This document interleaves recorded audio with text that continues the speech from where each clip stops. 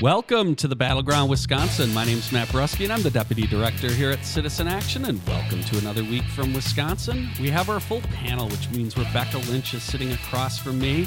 Rebecca is with the Wisconsin Working Families Party. Rebecca, good to see you. Good to be here, Matt. And Robert Craig, the Executive Director here at Citizen Action, is also with us. Robert, welcome. Good day, everyone. So, folks, it is a big week for us here at Citizen Action. We have this week announced a number of endorsements, some statewide endorsements, and then actually on Friday we'll be announcing a number of state legislative endorsements. But one of the big endorsements that we announced was that Citizen Action has endorsed Mandela Barnes for Lieutenant Governor, and we are very fortunate to have Mandela Barnes with us. I'm going to introduce him in a second, but just want to let you know we'll also talk about the Marquette poll, talk about the governor's race. We got some Foxconn news. We have some big news about Congresswoman Pelosi being in town around a healthcare event that Robert will tell us more about. We're going to talk a little bit about medical marijuana reform and other issues. With that, though, we're very fortunate to have Mandela Barnes with us. Mandela, thank you for taking the time to join us today. Good morning. Thank you for having me, and thank you for the support. Thank you to the members who are listening for trusting me with the endorsement. So, Mandela, before we jump into the issues, let me just say a little bit to our listeners about Citizen Action in Wisconsin and why we're endorsing you. I mean, we're not just looking for folks who would vote right if you happen to put something in front of them, or most of the time. We're looking for champions who would change our state. And we've known Mandela for a long time. I remember him being a young man out of college, just going to every event and being super progressive. Then he was an organizer at Wisdom, won a state representative race in a very, very impressive one against an incumbent, wiped him out, and has been absolutely steadfast on our issues, so much so that he is a member of our co-op, joined right away when we started the Milwaukee Organizing Co-op, and is not only our board of directors, but is an officer on our board. So we are very confident that Mandela represents our values. As everyone knows, we have an 8-year platform that is very bold about where we want to go with the state, and is someone who will fight for that and has a huge future. If he can become lieutenant governor, we think there'll be other big steps along the way. It's not just about this office. It's just a step. So that's why we endorsed Mandela. And why don't I kind of ask you, as someone who is just steadfastly progressive, right, and has been about fundamental reform the whole time, how does it feel to run statewide, and what kind of advice do you kind of get from people about whether you should actually be a strong progressive advocate on the campaign trail? Well, that's the thing. Running statewide has been really fun, and carrying a bold message has been really effective. It's what people have been looking for. You know, people don't just want to show up to vote for somebody just because there's a D behind their name. People want to actually hear a vision, and that's, it's been much to our detriment that we haven't necessarily led with that vision. And having a chance to go around the country with my work with State Innovation Exchange and helping progressive state legislators across the country, you learn the importance of run, govern, run with a vision because people want to elect champions. People want to see their lives improve. People want to know that somebody's actually going to be fighting for them. So the only way that we get to that point is by offering that bold vision. It's the most effective thing that can be done. I hope every candidate running in every part of the state runs on a bold, progressive platform. So you have a new video out that is really great, and I want to make sure that listeners know about and they watch it and they share it. And one of the things I love about the video is that it does such an excellent job of telling your story and showing how much that is the Wisconsin story. And it's really compelling and beautiful, and I'll let you talk about it in a minute, but it talks about, you come from Wisconsin, you come from Milwaukee, you come from zip code 53206, a union family, right? Teacher and auto worker, United Auto Worker family. And you have always been like a striver and like your mother's son, very clearly, like probably most Wisconsin sons are. And I think it's something that I don't see a lot from elected officials running nationally or even necessarily running for governor, or trying to tell their story. And I think what you told is it's two very different things at once. It's, hey, I'm from the north side of Milwaukee, and this is, what my upbringing is like, and this is what it's like now, and this is not how it should be, and I'm going to tell that very specific story. But also this universal story of like, this is my family. I'm a Wisconsinite, and I think it to me, haven't lived your experience, and so I was inspired by your experience, and at the same time felt connected to you, being such a different person by watching that video. But I think it's great, and if folks don't know Mandela, they should definitely watch it. I don't know if you want to mention anything about that or anything else about sharing. Well, yeah, I would love for people to check out the video, and I try to be my authentic self, and I try to do that by letting other people tell the story. And of course, my parents are in the video, but I also had one of my former teachers from high school. I did not even see her when she recorded it, so I had very little influence, no influence on what she said. But we have to tell those stories. People are looking for authenticity, and people can tell who's not actually being their real true self. And in this sort of political climate, again, having a background, having come from our state's poorest, our nation's most incarcerated zip code, the story resonates in other parts of the state because people have been left behind, especially in our rural communities where family farms are just going out of business, communities are losing their identity, main streets are dying across this entire state. And again, I always say people don't just feel left behind, people have actually been left behind. And to have candidates who can share a similar experience, maybe not identical, but somewhat the same, is important for us all, or it's important for us all as we work to move forward. Yeah, and what you said about authenticity is really, really important, and it's something that's getting lost sometimes in a lot of recent Democratic campaigns where everything is poll-tested so much it loses that organic connection.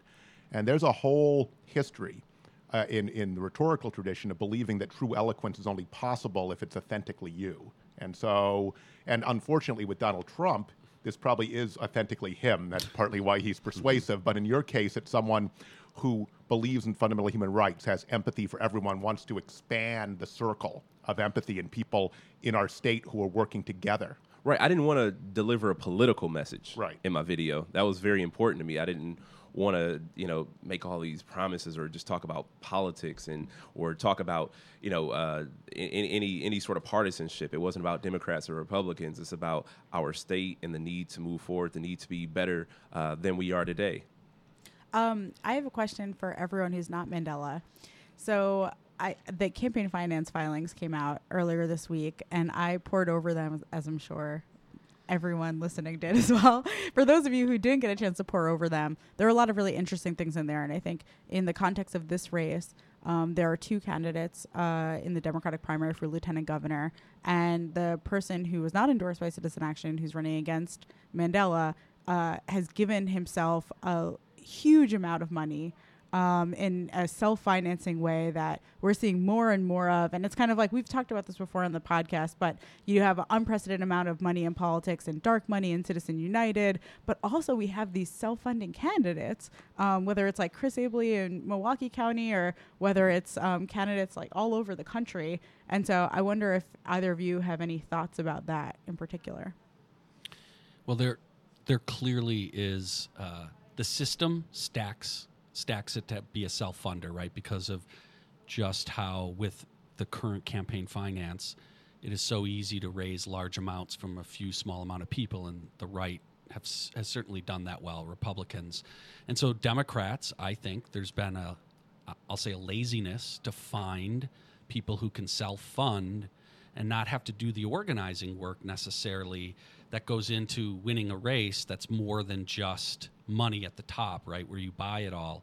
And so, and we know this, right? Like, if you have lots of resources, you can run TV ads, get your name out with a lot of the folks that don't know what's going on, right? And so it does matter at some level to have access to resources, but we have got to, and this is what I want to emphasize, we have got to stop having that be an excuse and look to candidates to show up with buckets of money. Yep. We need to contribute our money.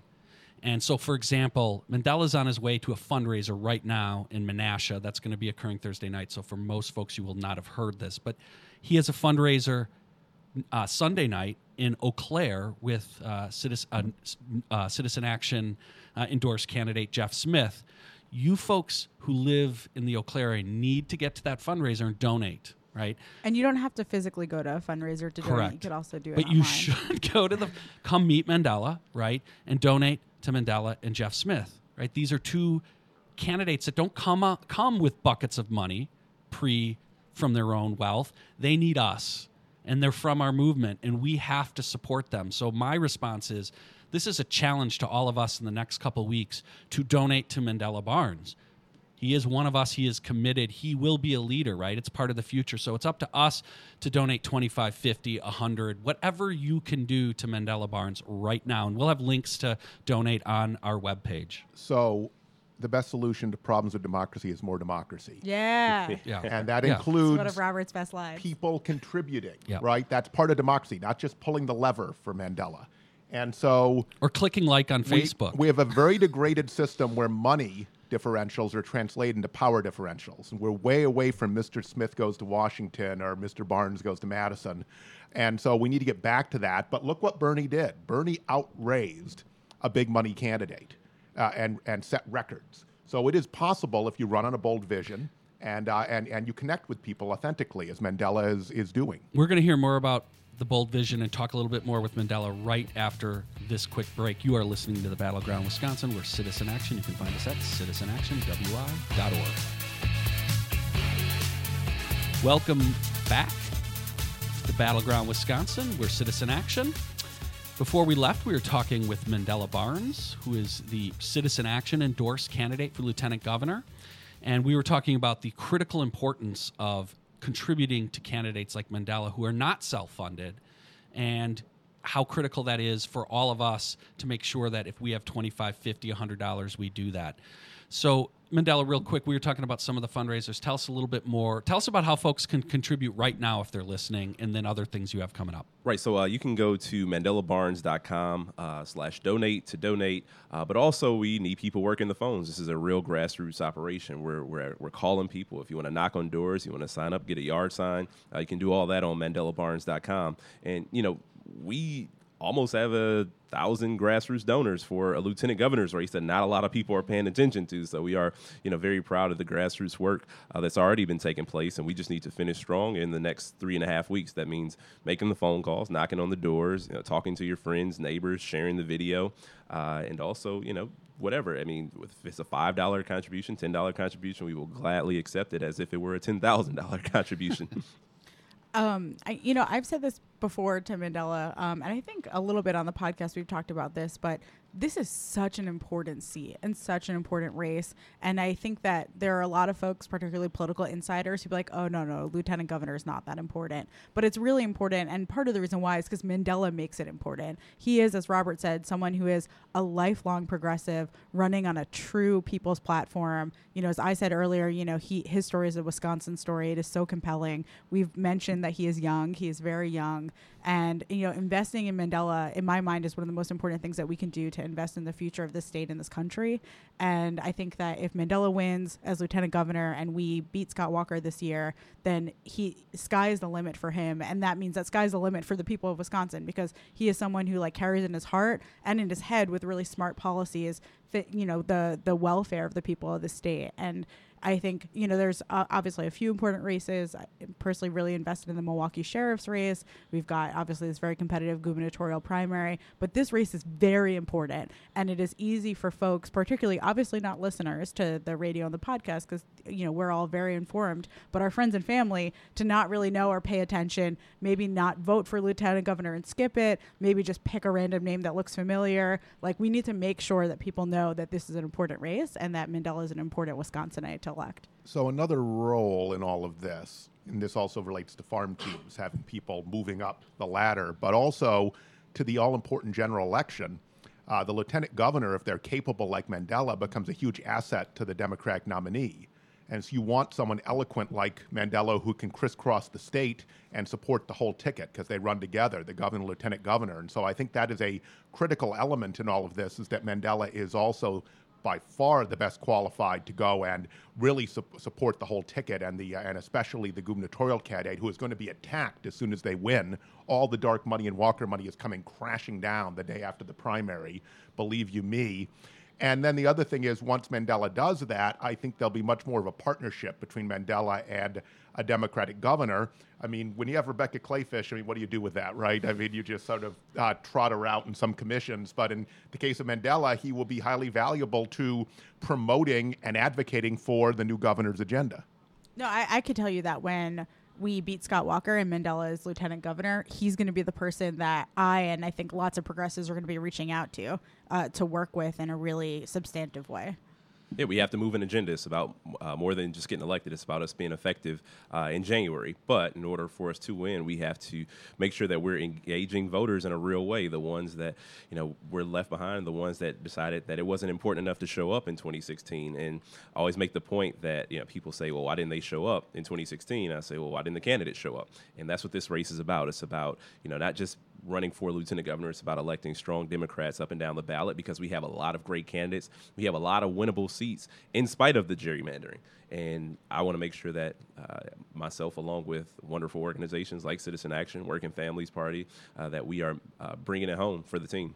So, again, and not in everywhere around the state are there really important primaries necessarily locally. Some of the state legislative seats, there aren't going to be big primaries. That is why it's important. If you're in that situation, please help Mandela. We will have a link to the ability to make phone calls or volunteer for canvassing here on the podcast website. But the phone calls are critical because you can make those from your home. Mm-hmm. You can make those anywhere in the state. And so it's a really wonderful way to be able to have productive conversations. And because a lot of folks don't know all the candidates, these calls are really critical coming from people, especially if you're a Citizen Action member, to be able to call other folks and talk about Mandela, I think is really critical. So please go sign up, help Mandela.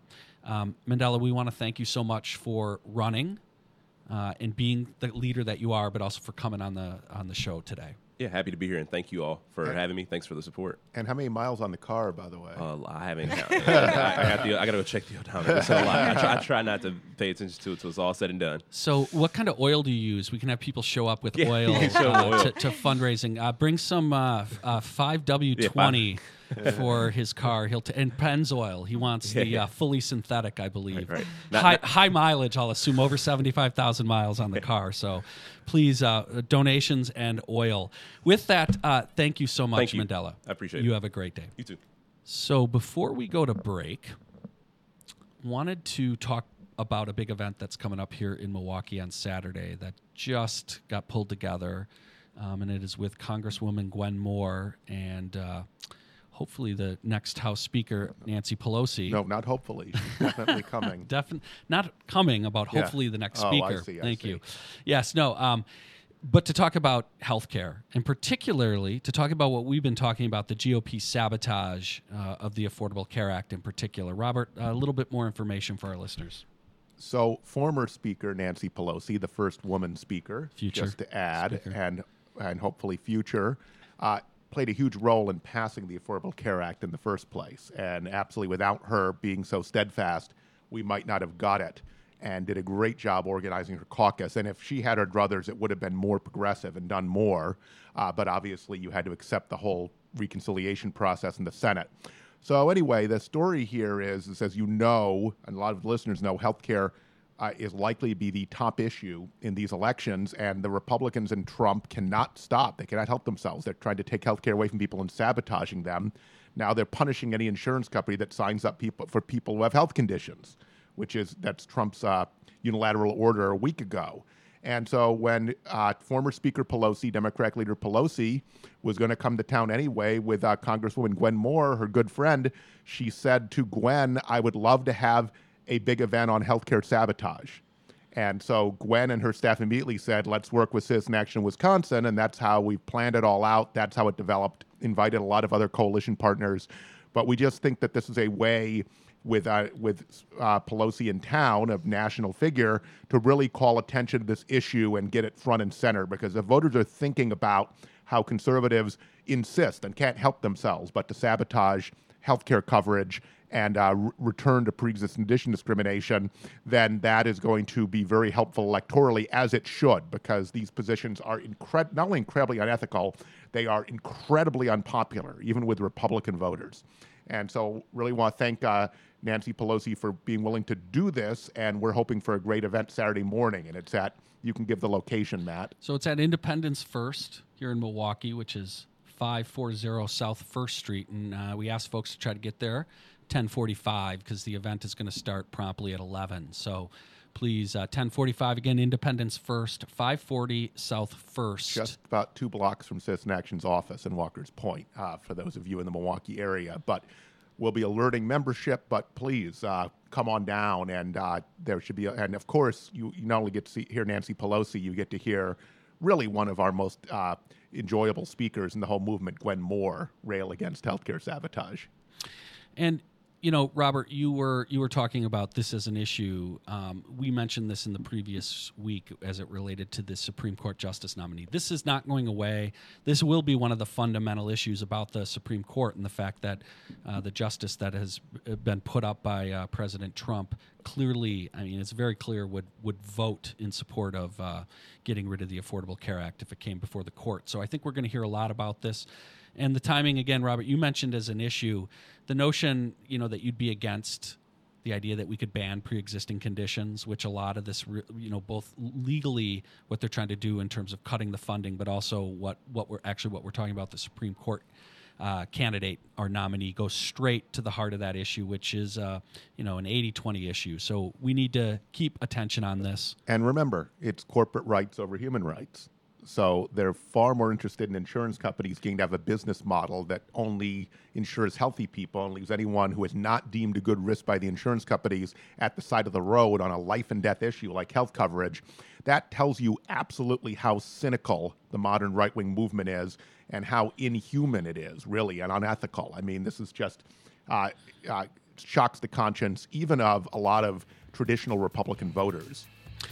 Well, we have to take a break. You are listening to the Battleground Wisconsin. We're Citizen Action. You can find us at citizenactionwi.org. Welcome back. You're listening to the Battleground Wisconsin. We have got to talk about the Marquette poll because that's what we do all the time. Do we have to? We've got to. We have to. Biggest media candy. They don't actually have to cover the candidates and the issues. They can just regurgitate this poll. Well, look, okay. We're going to talk about the poll because we talk about it all the time because it is the only thing that seems to be talked about in the governor's race besides that and money. And we need to have Robert's, I guess, quarterly reminder about the limits of polling. One thing that I think is, it's becoming very clear, and I'll just say this before I get all of your opinions about this Marquette poll, is as it relates to the Democratic governor's race, there is so little information out there to voters who aren't plugged in progressives. So people not listening to this podcast, right, the general public, you see it in these polling numbers, still over half, barely, know any of these candidates. We're talking about 38% still completely undecided in the Democratic governor's race. Unfortunately, though, when this is the news and there aren't really ads, there aren't really a whole lot of talk. There's been really virtually almost no debates. There was, we've had one debate, right? And then the Wisconsin's Choice debate.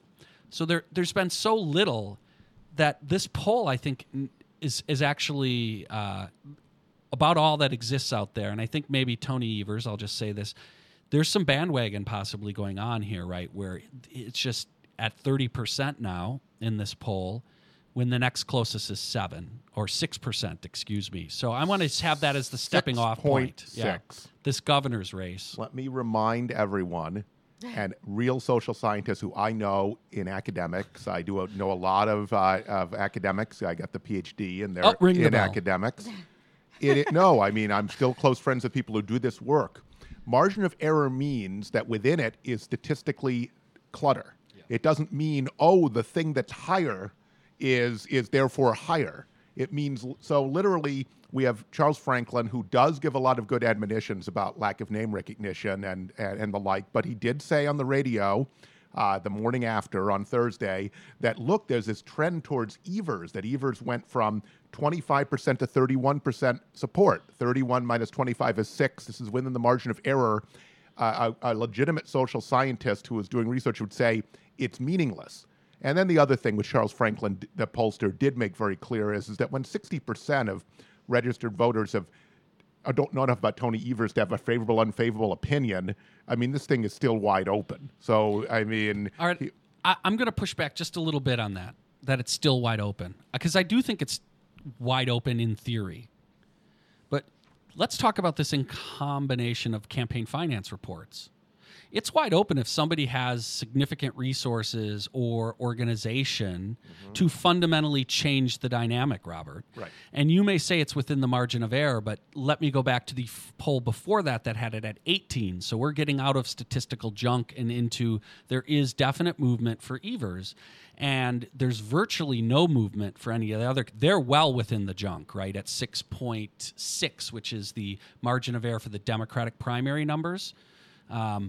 So there is a real issue with none of the other candidates have enough money or what I can tell organization in the next month unless something comes in major to, one, pull Evers or just get them out of the funk at the bottom. It just right? means they haven't done it yet, not that they won't. But, Robert, you still have to grapple with, like, none of them on their own clearly has the resources or organization to change this dynamic. You don't think so? I don't. I don't know. I think Who does right now? And you can't just go with what's in the bank And now I'm either. saying this. I'm trying to. Yeah. I'm trying to get some Yeah. talk out of you guys here. Tell me who right now has the organization or resources within their own campaign to do it. And then if not within their own campaign, then we start to talk about outside actors, right? Then you start to talk about a Malin or a Kelda if, say, NARAL or Emily's List or Labor on Malin's jumps in. But, like, they got to jump in now at, like, million plus, right, to move them from virtually statistical junk at the bottom to somewhere between 25 and 30% where Evers is. Or let's say he's at 20, right? Okay. So to you, Rebecca. Well, I think that they do. I mean, the last filing was not all the resources that they're going to have, but I thought that there was some pretty interesting stuff in that filing. I don't know that you need $1 million to best Evers. I think there are candidates with a significant amount of resources, and I think, I can pull it up in a moment, but, I think what was interesting to me was the amount of resources each candidate had, how much they'd spent so far and what they had spent it on. And I think that tells a really interesting story about the different campaigns that they're running and the ways in which they're trying to break through. And I think, this poll is ridiculous. It is, like, really poorly timed. They're not doing another one before the primary. So, like, what is even the point, right?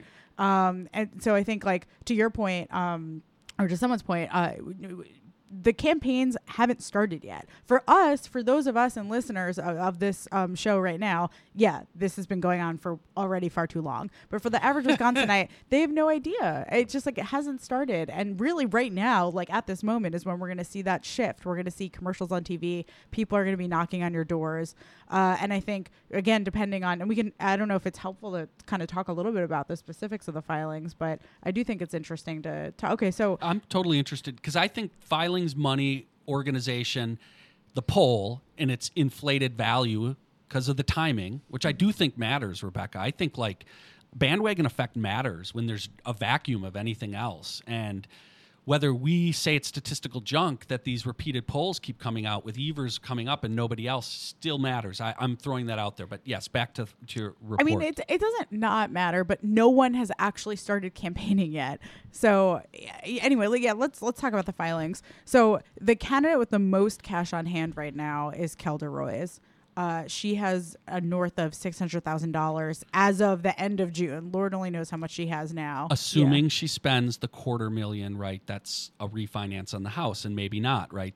So I'll just throw that out there. I'm going to assume that she's going to spend all the resources Gotcha. available to her. I mean, I don't know. And I think what was interesting about her filing is that she has very little staff overhead. Correct. I went through every single one and I tallied it up. And I think the story that tells me is that she's either waiting to hire folks, but I think more likely that she's going to put all of that money into voter communication. So that's TV, that's radio. I'm not sure what else. Then you have. And let me just add to you, just to parenthetically, there have been a lot of candidates who have real burn rate issues that hire up all the staff, and the staff doesn't actually lead to voter contact in terms of the general public. So you're absolutely right. I think it's really smart not to burn a lot of money on that and be your own campaign strategist. Well, I think it's a strategy, and I think With Tony Evers' campaign, stuff that folks have been saying for a while as well. He really is spending a lot of money on staff, and I'm not sure what's coming of it, but it could be something. I'm not in touch with that campaign, but he has less cash on hand than people who have been in the race, way less time than he. Not just Kelda, but Malin Mitchell has more cash on hand than Tony Evers. Now, Malin the Mitchell campaign, I should say, is spending money on staff, but they're spending money on field staff. And, that tells me a story about their strategy. Their strategies, they're mirroring real field campaigns. And so I think that's interesting as well. So if we're just taking for a moment the Mitchell campaign and the Royce campaign, those are two very different strategies, and both have significant amount of resources compared to the rest of the field. So real quick, Robert, and then I'll let you go on that. As it relates to, I totally agree with what you're saying about the Evers. And since I was talking about who might help those other two candidates, Evers is probably on his own. Like, I'm unaware of any major spending independent group that might come in. So I just wanted to add that because we've already stated what could happen for Royce and Mitchell. Robert. So, and Matt, your points are well taken that you need money to beat Evers' name recognition. Or organization, which costs money. So for the most part, Correct. Mike McCabe is going to try to prove otherwise, and I hope he does, because it'll be good for our model. You're right about there need to be massive voter contact. It is interesting that Kelda has more than double what Tony Evers has cash on hand. But, you have Tony Evers with a 26-point lead, okay? So in normal governor's races, all the money says, oh, he's going to be the governor. I better give now because then I'll have more of a relationship with him. Why isn't that happening? So the money, the people who just try to contribute in case someone's going to be governor, there's a lot of that stuff, have not done like what they did with Jim Doyle in 2002, where money started flowing because they thought he was going to be the governor and they wanted to kowtow to him. And so that's really interesting, I think, that you'd think Tony, as this dominant frontrunner, would be rolling up big contribution numbers, and he's not. Well, I think Tony deserves a lot of credit for raising a significant amount of money over a slightly longer time than the other candidates, but it's hard in this environment. And I think what is interesting is in terms of how much he's raised from individuals, he is by far raised the most from individuals. Kelda's right behind him, but she counts as an individual, and she has given her campaign a lot of money. So I think there is a lot of support for him. I think if we take Robert's point and extend it to PACs, then that follows. But I think we're going to take a break and keep talking about this because this is a great conversation. I think our listeners are interested in this. You are listening to the Battleground Wisconsin.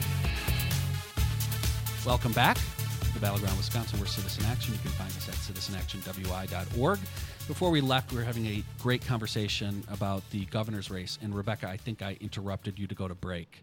Well, I just do want to say that I think Tony Evers certainly has support. He has name recognition. He has grassroots support. He has raised the most from individuals per this last filing. Do I think that he's a front runner in this race or that he's going to win? Well, I don't know to either of those two things. But I think, Robert had made the point that I was responding to in the last segment that it typically someone with this much of a lead consistently in polls, it would get all of the resources because the establishment and folks who want something out of the governor's office would say, that's the guy, and we want to curry favor with that guy. And that's not exactly happening. It's certainly not happening with PACs and people with political committees. And with individuals, a lot of individual money is actually interested money. So we do need to make a distinction between that and Bernie's small donors, for example. Totally. Yeah. Well, but it is still instructive that nobody else has managed to do the Bernie thing, right? Well, have more small donors than Tony Evers. I do want to talk about Mike McCabe because Sure. Mike McCabe has raised a lot of money from small donors. And I went through his filing and I saw a lot of familiar names and it was pages and pages and pages and pages and pages of people. I mean, he's raised in the last two cycles, he's raised $260,000. Now, $60,000 is from himself. So let's say $200,000, all from people who have given $200 or less, mostly less. So that's a lot of people. And I'm not saying it's quite the Bernie thing if we're talking about like, catching on fire, running away with it, outraising Hillary Clinton. But I am talking about that because I do think that that's critical for our model to work. Robert, you did say you would hope to see Mike do well because it would be proof of our model. It would be proof of our model without like going viral per se in the small donor money. And that is critical. And right? let me just say, and I've talked to Mike about this, and by the way, since our organization hasn't endorsed, I'll talk to any of these candidates that wants to talk to me, but some of them talk to me more. Come all. Yes, he talk will. to me more than others. So he has a theory that he has a higher leadership caliber of super activist across the state that is going to recruit a lot of volunteers and really do voter contact on a mass scale. And that certainly happened in previous times in our history. We didn't always have this thing where everything gets paid for through consultants. And so if Mike can show the theory of the case that you can do that with volunteers and field isn't just 3%, it's, what the consultants like to say, it's something more than that, that would be fantastic because that would be a blow against the big money campaign system. So I hope Mike proves it. I don't know of an example of statewide race of that working, but then again, Bernie's model had never occurred until Bernie did it. So let's be open to new possibilities here. Well, back to the Evers thing, because I do think you raised an interesting point in both of you about the idea that this has his supposed front-runner status hasn't led to a lot of giving at a scale that you might have seen in the past. I also believe that's because Tony doesn't really have the support of any of the major institutions within the what I would say the Democratic or Progressive Party. And that's partially why a lot of that money is sitting on the sideline, and those folks cannot figure out this field. In fact, many have been waiting for one of the other candidates to emerge. That may happen, right? As you said, the campaign really hasn't occurred. The problem is, right, if nothing happens, and now this poll is out, and back to the timing and why I wanted to talk about it, because there will be no other poll like this that could show any of the movement. And so Tony gets kind of the last big bump to say, like, look, man, this thing is, I'm the one, right? So will that start to occur even more, especially if some of those big independent players don't come in on behalf of anyone else at a, outside of what we are already predicting. So this is the dynamic, and I appreciate the conversation. I think it's very interesting, and I know a lot of citizen action activists are all over the map. We know this from our evaluations in terms of where people feel, but certainly McCabe, Kelda, and Malin have been the three that really have captured most of the imagination. And just let me be clear, those players do exist here. So Emily's List could certainly do this for Kelda easily. As far as all the very strong labor support for Malin, in 2002, when I was state political director for CIU and Matt was deputy director, actually, we put $2.5 million into a governor's primary, and that's way bigger now because it was a much smaller spending. Every year the money gets bigger and bigger. If they even put that raw amount in, I'm not even talking about inflated with the new system, that would turn this race. So it's entirely possible that a blitz is going to start. And so we need to be aware that this is a very unsettled situation and that Tony can get through if things stay the way they are. But if things change, they're going to change in the next month. One other thing before we get off the Marquette poll, because I want to actually use it to transition to another topic around Foxconn. But one of the really critical findings is we've talked before. I've talked about how this election really still is an evaluation of Trump, and it is largely viewed nationally. Trump's support or approval between men and women is amazing. I don't have it right. The gap. 53, I think it's either 53 or 54, I don't have it right in front of me, % of men support Trump. 30.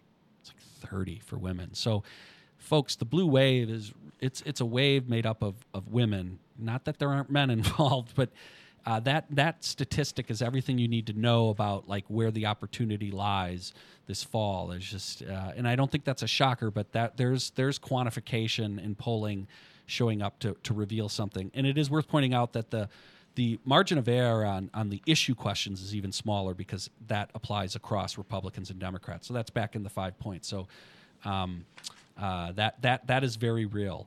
The other big topic is Foxconn. There doesn't appear to be any major changes in this poll on Foxconn, but definitely demonstrating that Foxconn is still not popular. Walker has been on a massive publicity tour for the last few weeks around this, and it doesn't appear that it's changing anything fundamentally on Foxconn. And as the scandal continues to unfold about what's really going to happen with Foxconn, I think it's going to be a huge issue in the general, and we'll get worse for Scott Walker. It is worth pointing out Matt Flynn did go up. His first ad is just absolutely savaging the Foxconn deal. So he's certainly helping get that message out. One other thing around Foxconn that I want to mention that is of great interest.